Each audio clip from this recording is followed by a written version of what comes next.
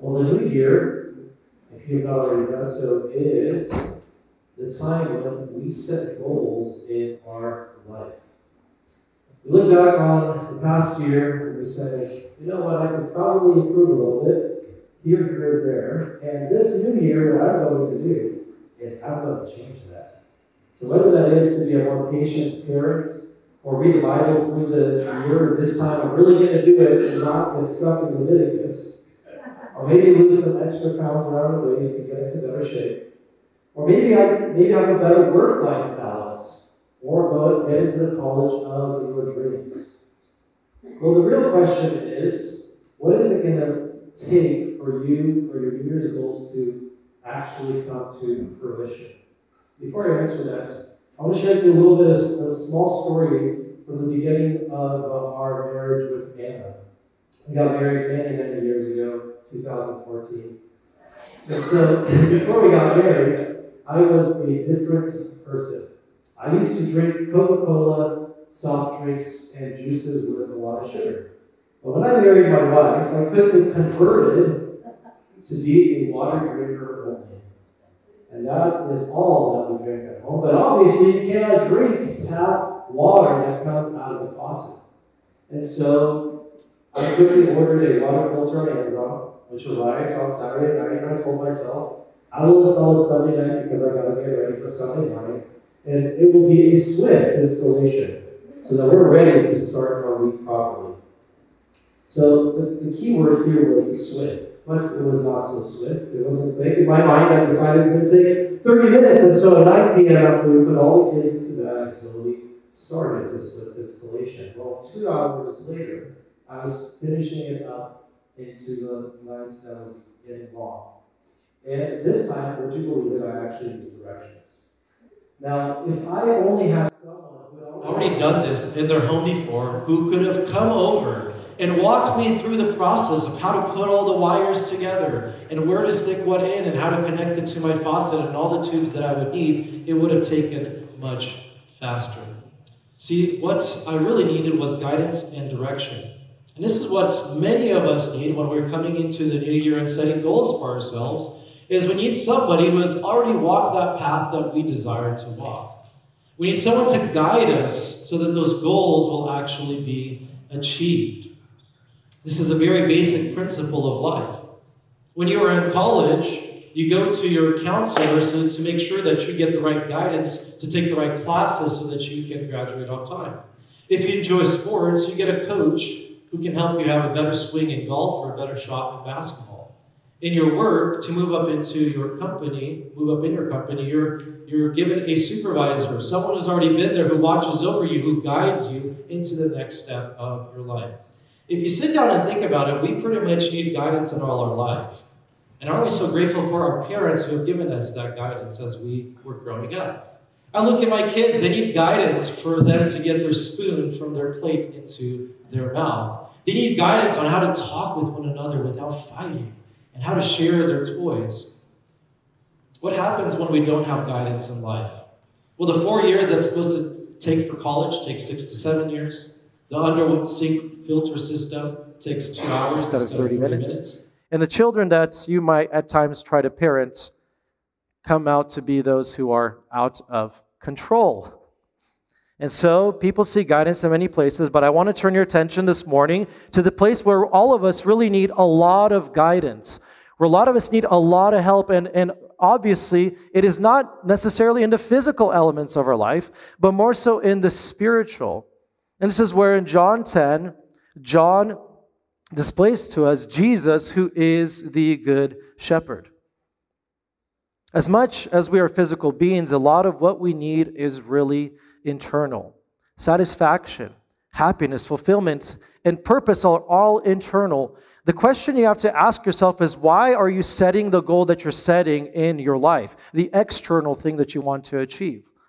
Well, it is because you want to experience the internal satisfaction, joy, and peace that comes with attaining that goal. If we're not satisfied spiritually, nothing physical will be able to do that. And so John presents to us Jesus as the Good Shepherd, the one who can truly guide us to the places that we need to be. And as we already read in Psalm 23, he guides us to the green pastures and the calm waters. He's the one who guides us in our marriage, our parenting, our workplace, in our friendships. He guides us through the mountaintops, and more often when we need it, he guides us in the valleys, going before us and alongside of us. He is really, we could say, the one who is our life coach for all areas of life. This chapter, John 10, is very much an echo of some of our favorite Psalms, which is Psalm 23. And in Psalm 23, which we already read, the very first line says this: "The Lord is my shepherd, I shall not want." It's one of my favorite phrases in the Bible. And the idea there is that when God is your shepherd, you are satisfied. You're a person who shall not want. You have all that you need because all that you need is actually found in Christ himself.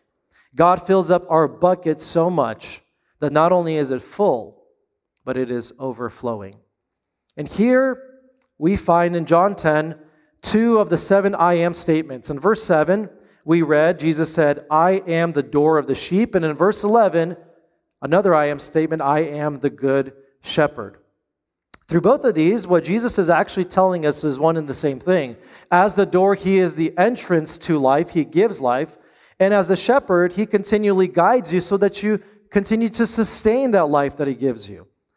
And although, as I was preparing, there are so many things that we can study in John 10, it is extremely deep. I want us to focus on one phrase in verse 10. "I came that they may have life and have it abundantly."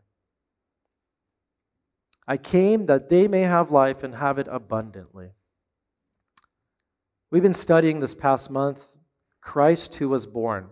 And we looked at various aspects of Jesus so far. He was born to reveal the Father. That was John 1. In John 2, we studied he was born to restore worship. In John 3, he was born to save. Then in John 13, he was born to die. In John 8, born to give life. And today, born to give abundant life.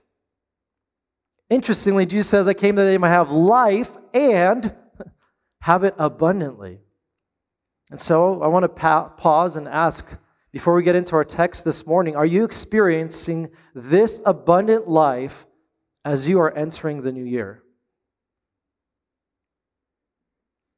Why is it at times I thought to myself that I am not experiencing this wonderful reality of having this abundant life that Christ came to give? And I mean, in short, our first response might be probably sin in my life. But the question is, what kind of sin? What specifically could be in the way? There could be many things, but I believe that the greatest killer of life in Christ is self-sufficiency. It's finding life in ourselves or trying to fix things in ourselves or by ourselves that only can be fixed and done by Christ himself. Instead of leaning on him, we lean on our own understanding and abilities. Instead of experiencing life that comes from the one who is the source of all life, we try to do it on our own. But friends, we're not sufficient on ourselves. Christ is only enough for us. And so let us think on this idea together. Jesus, the Good Shepherd, how abundant life works in God's economy. So how does abundant life work in God's world, in God's economy? What is the abundant life that Jesus is speaking about here? First, we're going to look at the context, the setting in which Jesus brings this up. Then we're going to define, secondly, what abundant life is. And lastly, we're going to see how this abundant life fleshes out in our own life. And so let's look at the context of abundant life. Before we dive into chapter 10, we want to see what is going on in the previous and post context. And so as we're beginning, Jesus, we got to ask the question, who is Jesus speaking to at this moment? They're quotes. "Truly I say to you, he does not enter the sheepfold." We see here that Jesus is speaking to the Pharisees. In John chapter 9, Jesus heals a man who was born blind. And the Pharisees asked the question in chapter 40 of verse 9. They heard these things and said, "Are we also blind?" Well, Jesus said, "You're not physically blind, but you're spiritually blind. If you were blind, you would have no guilt, but now that you say we see, your guilt remains. And in John 11, we see a second miracle. Not only did Jesus heal a blind man, but in John 11, Jesus raises a dead man from the grave, whose name is Lazarus. So Jesus is a shepherd who heals and who helps. And in this illustration, we see that it is an illustration. Jesus says it's a figure of speech that he uses with the Pharisees, but they do not understand. And so, here Jesus is addressing the Pharisees, who he is comparing them to thieves and robbers. They were so upset that the man born blind was healed on the Sabbath day, and Jesus is going to come in and say, you know what, there is a good shepherd, one who's not upset that people get healed, one who's not irritated, but one who loves people. And this contrast between Jesus and the religious leaders is where our chapter begins. And so let's look at how are the bad shepherds described. How are the Pharisees described? We see a list. In beginning of verse 1, we read, "Truly I say to you, he who does not enter the sheepfold." That's the very first thing that we notice about them. They don't enter the sheepfold, but they climb in another way. So their entrance is wrong. They don't enter the right way. In verses 8 and 10, Jesus reiterates this. He calls them thieves and robbers. In verse 8, all who come before me, a very bold claim, all who come before me are thieves and robbers. And again, in verse 10, the thief comes only to steal, kill, and destroy, a reference to Satan himself. But this is not new. Shepherds who didn't do what they were supposed to do is not new news to Jesus. This already happened in the book of Jeremiah in the Old Testament, also in Zechariah. We read God saying to the leaders of Israel, "Woe to my worthless shepherd who deserts the flock. May the sword strike his arm and his right eye. Let his arm be wholly withered, his right eye utterly blinded." So in the context of the New Testament, we see that the Pharisees were following the same bad shepherd model as in the Old Testament. They were interested in only protecting and providing for themselves, the very antithesis of what a shepherd would do. A shepherd would protect and provide for the sheep. We see in Luke 16, the Pharisees were covetous. We see that the Pharisees, instead of taking burdens off of people, taking burdens off of the sheep, they would put burdens on the people. They would tell people to live in a certain way and to tithe from all these different things, telling them this is what it looks like to follow the Lord, giving them a list of rules. They even took advantage of poor widows. They turned God's temple into a den of thieves. And ultimately, they plotted to kill the good shepherd, Jesus, so that Rome would not take away their privileges. These are the leaders who are currently involved in leading God's people. We would say the blind leading the blind. Jesus heals the blind man to show the Pharisees that they themselves are blind spiritually and need guidance. But how is Jesus described in our passage? Completely opposite. Jesus describes himself in verse 11, as if you look with me, it says, "I am the good shepherd." And in verses 1 through 6, Jesus describes what the good shepherd does. But Jesus is the true and best shepherd. He's the fulfillment of God leading his people. As we even studied last week, God led his people by a pillar of fire, a pillar of cloud. He led them by the law, by the prophets, but they never had a personal leader. They never had God embodied, incarnate, leading them. And that is who Jesus is. He is the good shepherd. He is different than any other leader.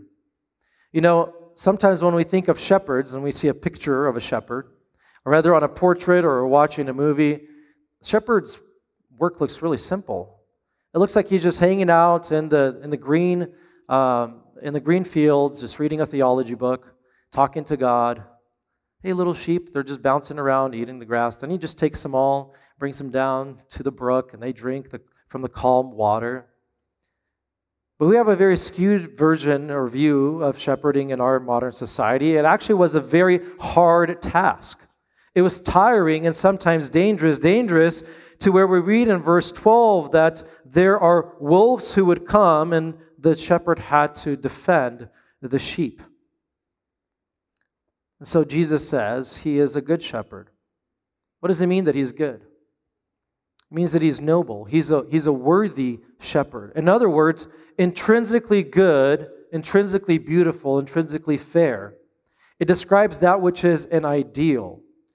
And it's interesting, if we look at the other I am statements, we find that there is another word before the actual picture that Jesus gives, like I am the true vine, or I am the true manna that comes from heaven, or I am the true light. Speaking of like a false light or false things, it's true in comparison. Here, Jesus says he is the good shepherd. True refers to something that is temporal, something that has now appeared that wasn't there before. Good is speaking about the character of God. When Jesus says that he is the good shepherd, he's referencing something that is and has been eternal. He is a genuine antitype. He's rooted in eternity because goodness was inherent to his nature.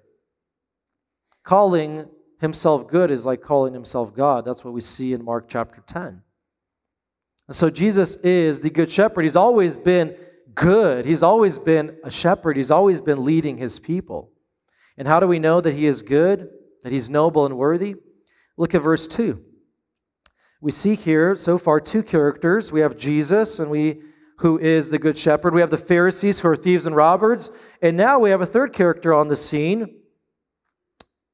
In verse 2, or verse 3 actually, the gatekeeper. So how do we know that Jesus is good? He enters by the door. He enters in the right way, and guess who opens the door? To him, the gatekeeper opens. That's the Father. So Jesus is the good shepherd. He enters by the door. In verse 4, he goes before them. The sheep follow him. Why? They know his voice. He is a good shepherd because he comes to give life in verse 10 and give it abundantly. He's a good shepherd because he guards the sheep.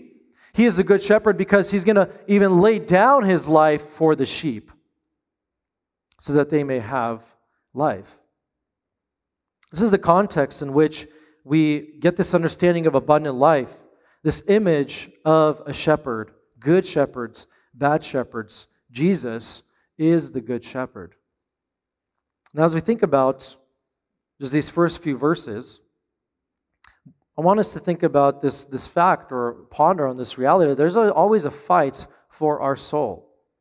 There's a fight for life, for vigor. You know, the thief, the father of lies, seeks to kill and destroy, to rob us of joy, to move us from the path of life, to confuse us so we don't hear the shepherd's voice. But Jesus, as the good shepherd, he goes before. And so now that we've seen the context, let's focus on what is the definition of abundant life. The definition of abundant life. When we think of abundant life, we often hear abundant life used in terms of material possessions. To have an abundant life means that you're going to drive that nice new Mercedes. You're going to be able to buy that iClaire home in Castro Valley Hills. You're going to be able to make more than a six-figure salary. God is going to bless you, and he's going to bless you richly. You're going to have this abundant life, overflowing, never ending. I mean, cash in your bank account that you never even imagined that you could have. Abundant life. This is what is often even used here. This verse is used when it comes down to trying to get people into Christianity and people who are preaching from the pulpit saying that you can have this kind of physical goodness if you come to Christ, because Christ himself said you're going to have life and have it abundantly. But what does Jesus mean when he says the word life? What is he referring to? Now, we're not saying that possessions and money are evil and bad inherently in themselves. They're not. We see some of the fathers of the faith were extremely rich themselves, like Abraham and Job. But Jesus is talking about life that only he can give, nothing that money can buy, and nothing that possessions will ever make you feel. And so, the way that this abundant life begins is through a door. Jesus says in verse 7, I am the door of the sheep. All of us walk through a door. The door separated the outside from the sanctuary here this morning. A door separates two rooms in two locations. And Jesus, speaking in a religious sense, is saying that he is the door to eternal life. A door or gate is a common metaphor or way to use to enter into religion. So there's people who will say you can enter by certain ways. You can enter by good works. You can enter by being a good person. Jesus says, I am the door of the sheep. What he's saying is that he is the only way to true and eternal life. He is the only one source of knowledge of God, one fount of spiritual nourishment, one basis for spiritual security, Jesus alone. Similar to John 14:6. I am the way, I am the truth, and I am the life.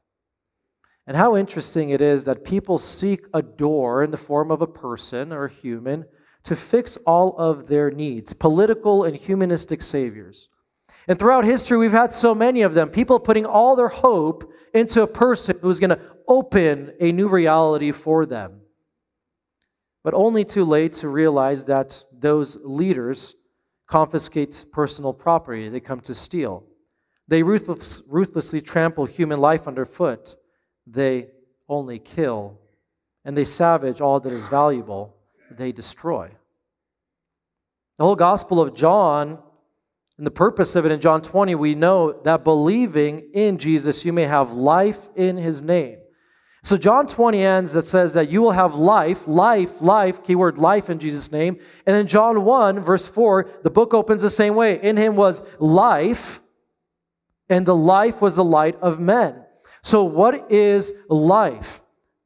I came that they may have life and have it abundantly. What does Jesus mean by life? Well, we have some comparisons as we're looking through this gospel. Life is equal and equates to light. Death equates to darkness. It's interesting that the last time the word life is used is actually in John 8, the passage we studied last week. In John 8, verse 12, Jesus spoke to them saying, I am the light of the world. Whoever follows me will not walk in darkness, but will have the light of life. And throughout the Gospel of John, life is spoken of in regards to eternal life. So if you Google or search within John life, you're going to see eternal life throughout the whole book, because there is no life apart from eternal life, which is not time, but it is a state of life that only God can give. And so in John 3:15, that whoever believes in him may have eternal life. So this is a state, a new way of living. We also see that what life looks like in John 4. That those who have life are satisfied. Whoever drinks of the water I will give him will never be thirsty again. The water I will give him will become in him a spring of water welling up to eternal life. So eternal life satisfies the person.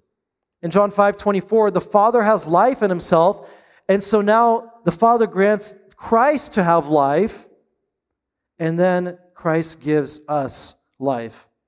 In John 6, we see again this idea of life. The bread of God is he who comes down from heaven and gives what? He gives life to the world. He is the bread of life. He sustains. 3 out of the 7 I am statements include life. He's the resurrection and the life. He is the bread of life. He is the way, the truth, and the life. It's all about life. Life in Christ. Robust, immaterial life. And so what Jesus is speaking about when he says life and throughout all these verses, he's referring to the inner person. The word life here is Zoe. Some of you might have friends who've named their kid Zoe, or some of you have named your child Zoe.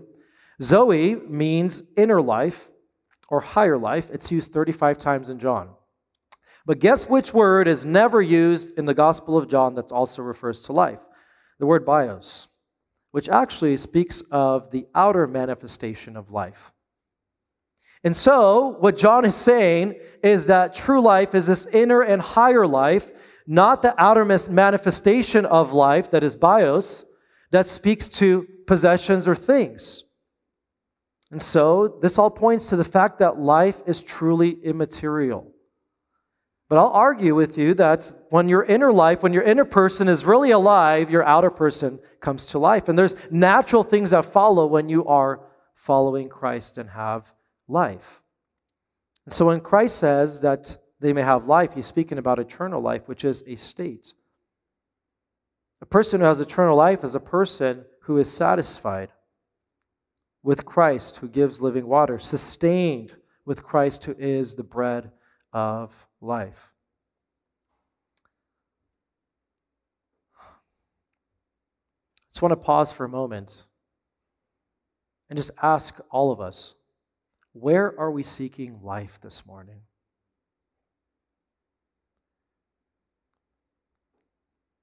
Isn't it that coming new business venture that we're really excited about? Are we seeking life through our kids? That once they'll be a certain way, I will be happy. Are we seeking life in our spouse? I want them to be a certain way, and then when they do become what I want them to become, I'll truly be happy and have life. Where are we seeking life?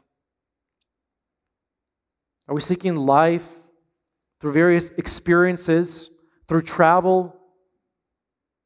Are we waiting on life to come once we stop finishing work and the 9 to 5? Jesus said, I come that you may have life. You see, you know that you have entered through the door and you've experienced eternal life when your heart is restless until it finds rest in Him. When you are not satisfied by nibbling at the table of this world's goods. When the things of this world are not sufficient for your soul because you realize these material things cannot ever fill the immaterial void of my heart that Christ came to fill. Now, it would have been enough for Christ to say, I came, I was born, and I died, and I resurrected that they may have life. But He adds a phrase, and they may have it abundantly. It would have been enough. Moving from darkness to light, moving from death to life, from purposelessness to having purpose. But Christ says, I want you to experience abundant life. Going beyond what is necessary. Having something in abundance. Really what John wants all of us as the readers of this verse this morning to realize is that the gift of Jesus is life beyond our wildest dreams and imaginations. It is life that no millionaire or billionaire can buy. It is a life that no possessions will ever give. It is life that no other person will be able to transmute to you. It is life in Christ that He gives to us. It is abundance. And when I think of abundance, I often think of my kids when they, for the very rare time that they eat cereal, decide to get some. And they fill up their bowl with some milk, and then they start pouring the cereal. And the cereal doesn't stop at the rim of the bowl. They are extremely excited, and they keep pouring, and it overflows, and it overflows, and it overflows, and we have to come in and sweep it and put it back up into the box. That is abundance. Abundant life. It's so much that they can't even finish it. And if I had cereal boxes that would fill my whole house, that would still not be abundance. Christ gives more than that. We would all say yes and amen to an abundant checking account, an abundant house with 5 extra rooms. But Jesus is speaking about the spiritual blessings. There's a study done on happiness, a very interesting study. And I love to read these kind of studies. I read books about business and finances. And it's very interesting to see just the different sides of how people think. There's a study done to people who said, how much more money do you think you would need for you to truly be content? And they asked people who made $50,000 a year. And those people said, well, if I made 50% more, I would truly be content and happy in my life. And they asked the family that made $100,000 a year, how much more do you need? Well, if I made 50% more, if we would make $150,000, I would truly be content and happy.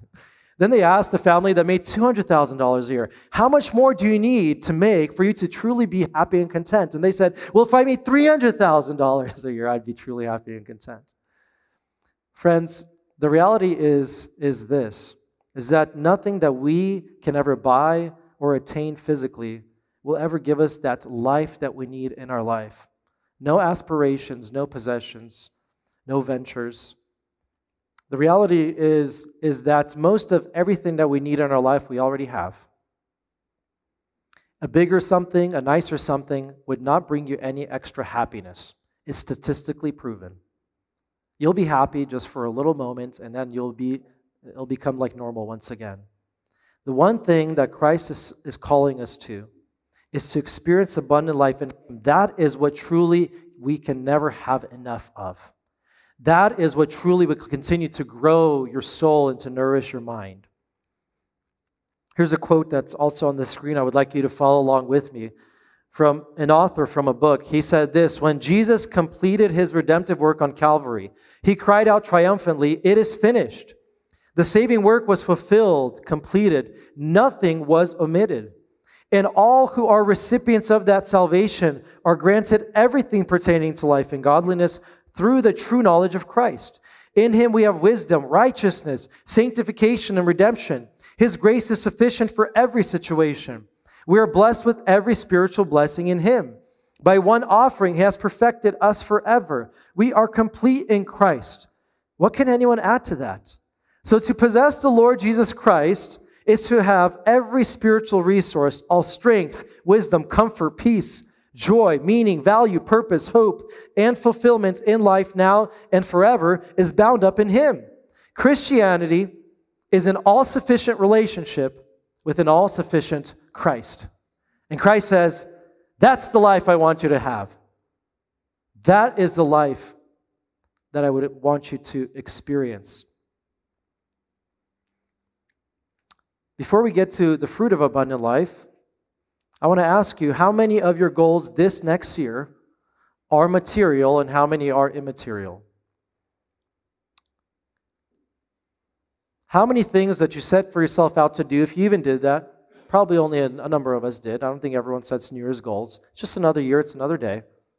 We move on. But as we're thinking about our life and we say, how can I better my life? Are the things that we're thinking about the material items or the immaterial? Entering the new year, my hope is that we would, as Colossians 3 says, seek the things that are above, where Christ is, to experience the fullness of life, to experience the fullness of Christ. And so we saw the context of this chapter of abundant life. We looked at the definition. Lastly, let's look at the fruit of abundant life. The fruit of abundant life. And we're going to look at many verses from verse 1 to 18. But again, what Jesus is speaking about is the immaterial, and he desires that we would have more of that. How does this practically look like in our life? How does this practically look like in our life? And there's two ways that we see that.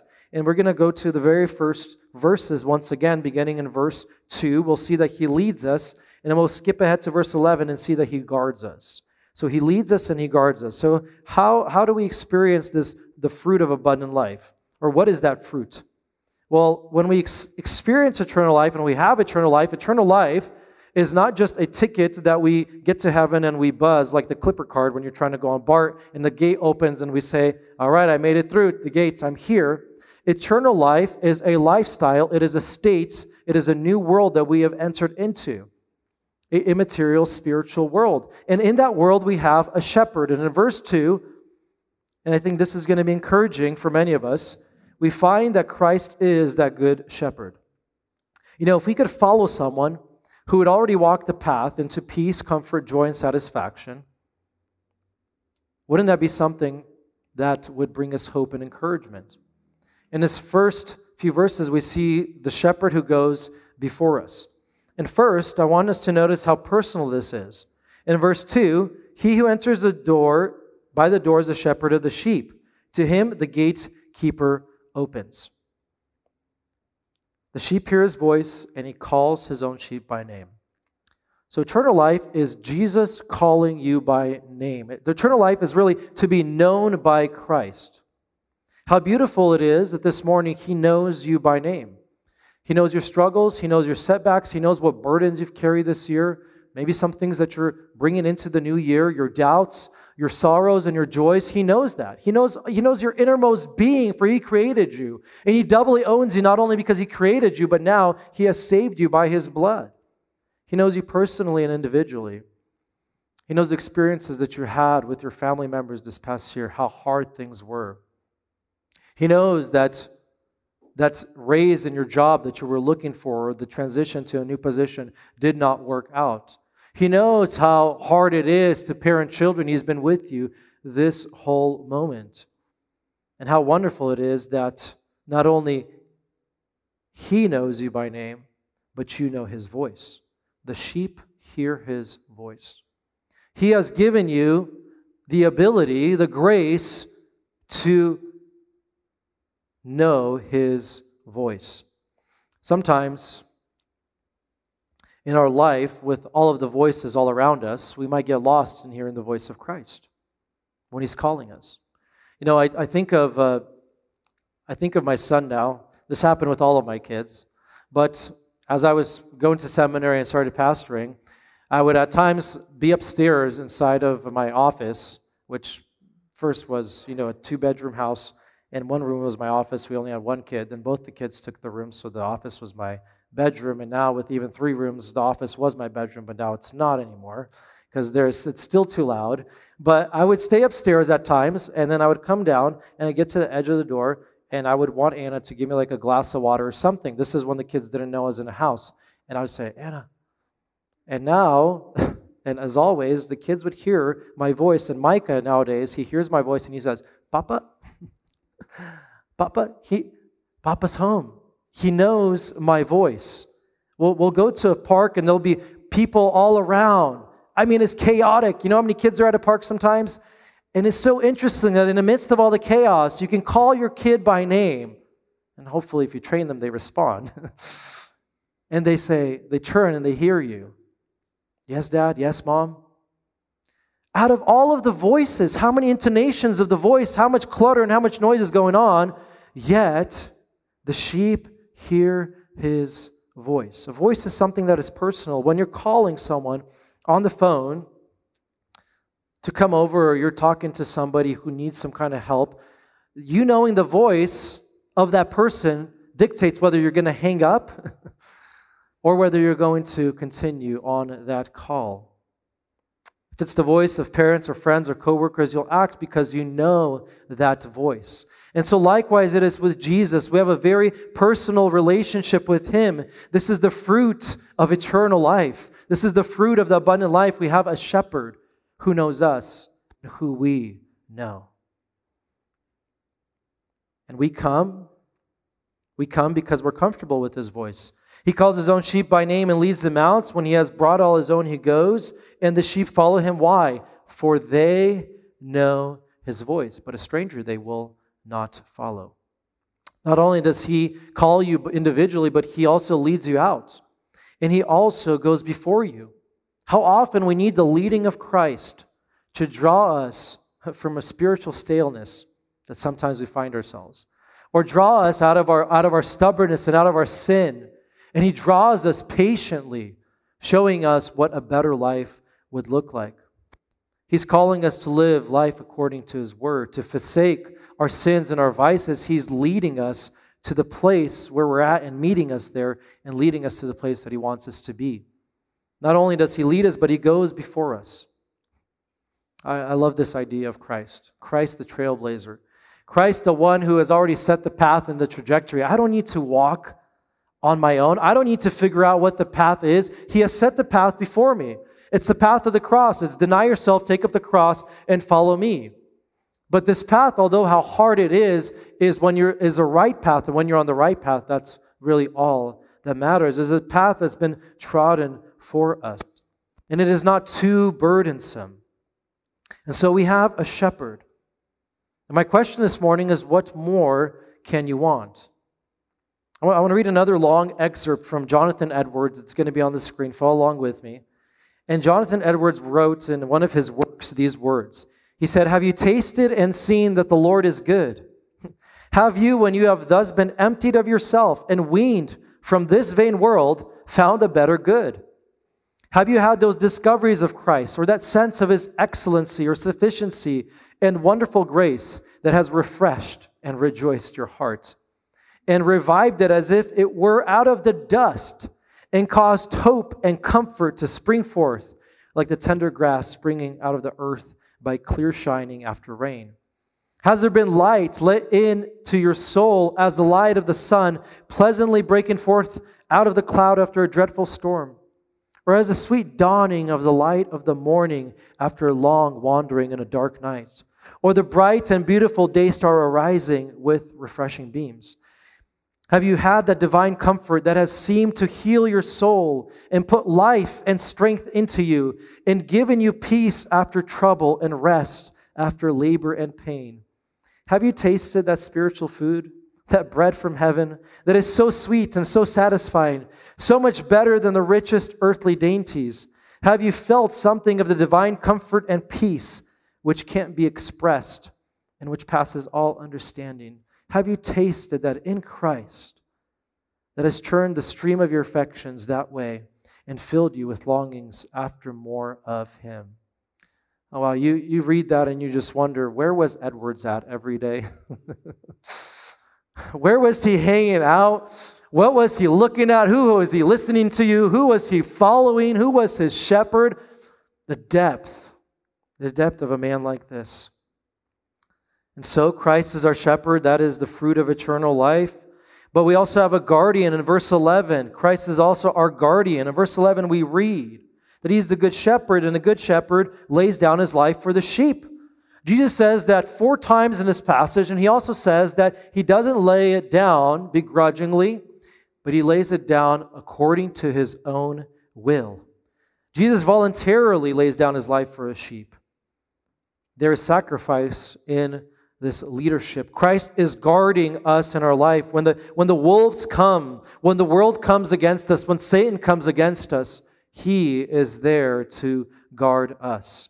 He goes to any extreme to protect us. Not like a hired hand, not like the Pharisees, not like the shepherds who came before. He is the good shepherd. He is inherently good. He's the one who steps in. And why? Is because, in verse 13, He flees the hired hand. He's a hired hand and cares nothing for the sheep. In verse 14, I'm the good shepherd. I know my own, and my own know me. They are my sheep. That's why Jesus lays down His life. That's why Jesus guards, because you're His own. Because He bought you with a price. And so the principalities, the powers of this world, Satan himself, death and sin cannot and will not overcome, because He owns us and He cares for us. And so in this chapter, we have seen Jesus as the glorious one, the one who's a personal shepherd, the one who is a caring shepherd, the one who is a sacrificial shepherd, and ultimately, He's the eternal shepherd who holds us in His hand. That's later on in verses 21 and onward. You can read that when you get home. He is the one who holds us in His hand. And so as we come to a close, we see that in God's economy, abundant life is not in the possession of riches or in things, but in the quiet, satisfied part of the soul. We find rest at the feet of Christ.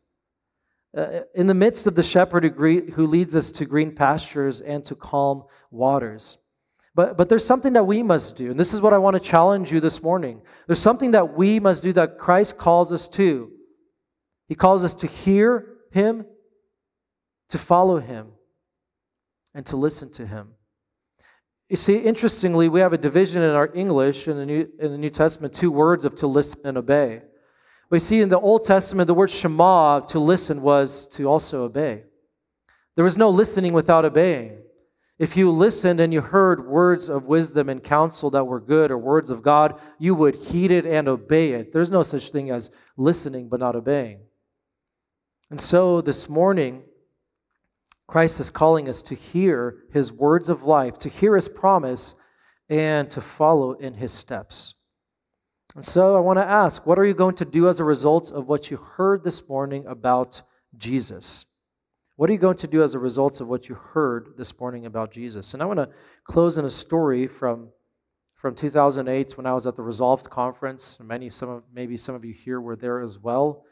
But one year when we were at Resolved Conference, we got this book called Uneclipsing the Sun. Uneclipsing the Sun, the whole point of this book was about how at times the moon, which is so small, however often this happens, I don't remember, once every however many years, right? But the moon blocks out the glory of the sun.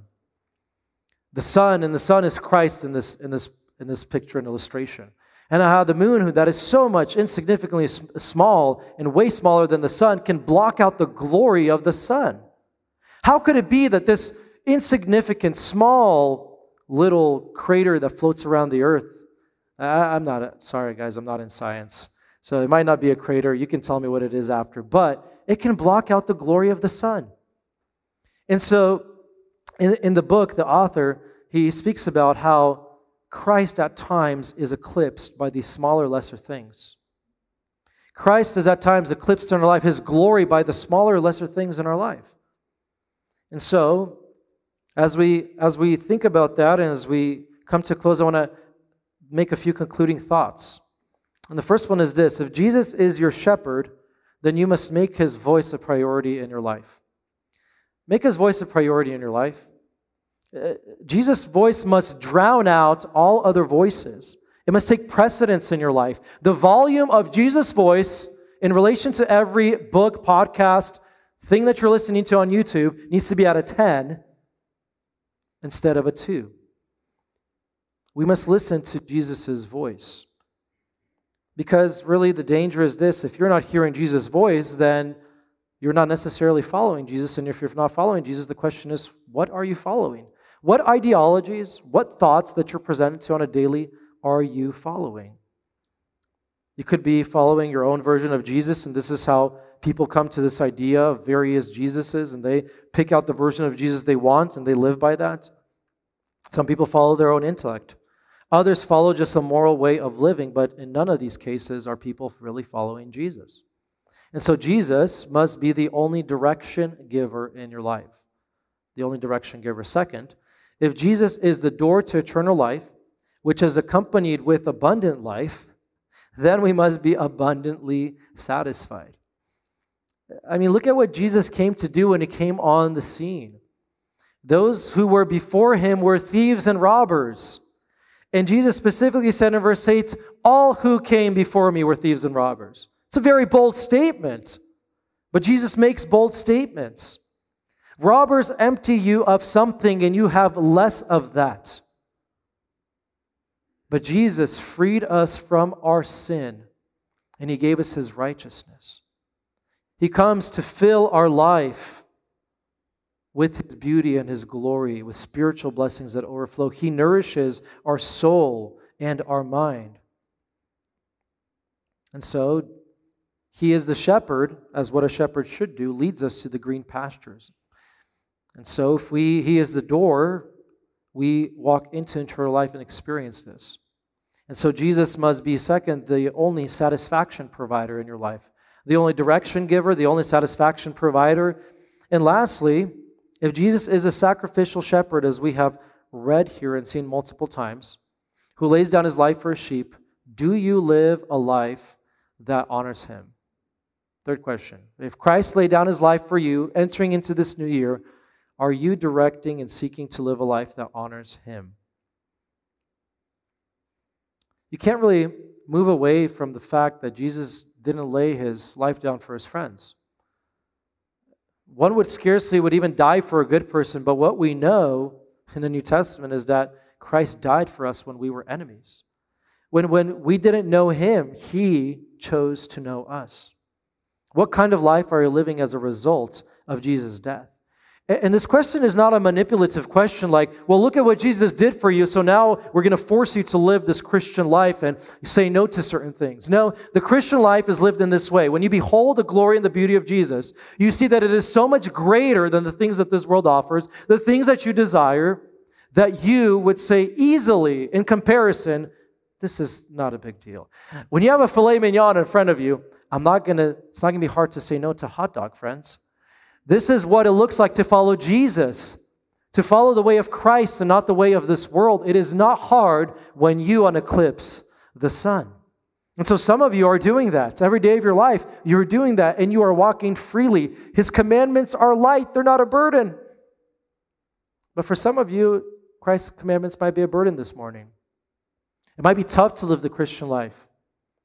It's because you might be doing it out of duty, because you have to, instead of delight, because you get to. And so again, if you are living like that, look to Jesus, this good shepherd that we studied this morning. Look how kind and generous he is. He bought you with his own blood. He set you apart for himself. And so Jesus ultimately must be the only glory taker in your life. And so what are you going to do as a result of what you heard about Jesus this morning? May you experience this abundant life in God's economy, and may God help us to continue to uneclipse the sun and behold his beauty and his glory as we enter as a church into this new year, excited to see what God has more in store through his faithfulness and his goodness and his kindness as he leads specifically Gateway Bible Church, as he leads our individual families, as he leads us individually. May we follow him, the more that we follow him and in his footsteps, the greater unity that we will have among one another. Father, we thank you for your words of life. We thank you that you gave your only Son, that those who believe in him would have life. What glory, what beauty, what majesty. How can we not be in awe of what you have done for us? Father, we thank you that you are so kind and generous. Jesus, we are grateful to you that you are patient with us. We thank you that you go before us and you call us and you guide us. And really, we just pray this morning. First, we just ask for forgiveness, Lord. Father, forgive us of the times when we did not follow your guidance, the guidance of your Son, where we didn't follow your Son as the good shepherd, where we decided to do things on our own, or we continue to. Help us to repent of that. Help us to not live a self-sufficient life, but a life that is sufficient in you. And second, we just ask, would you direct our gaze to Christ, the good shepherd. May we continue to see just the riches of our inheritance in the saints. We lean on you, and we pray these things for your glory's sake and for our joy. Amen.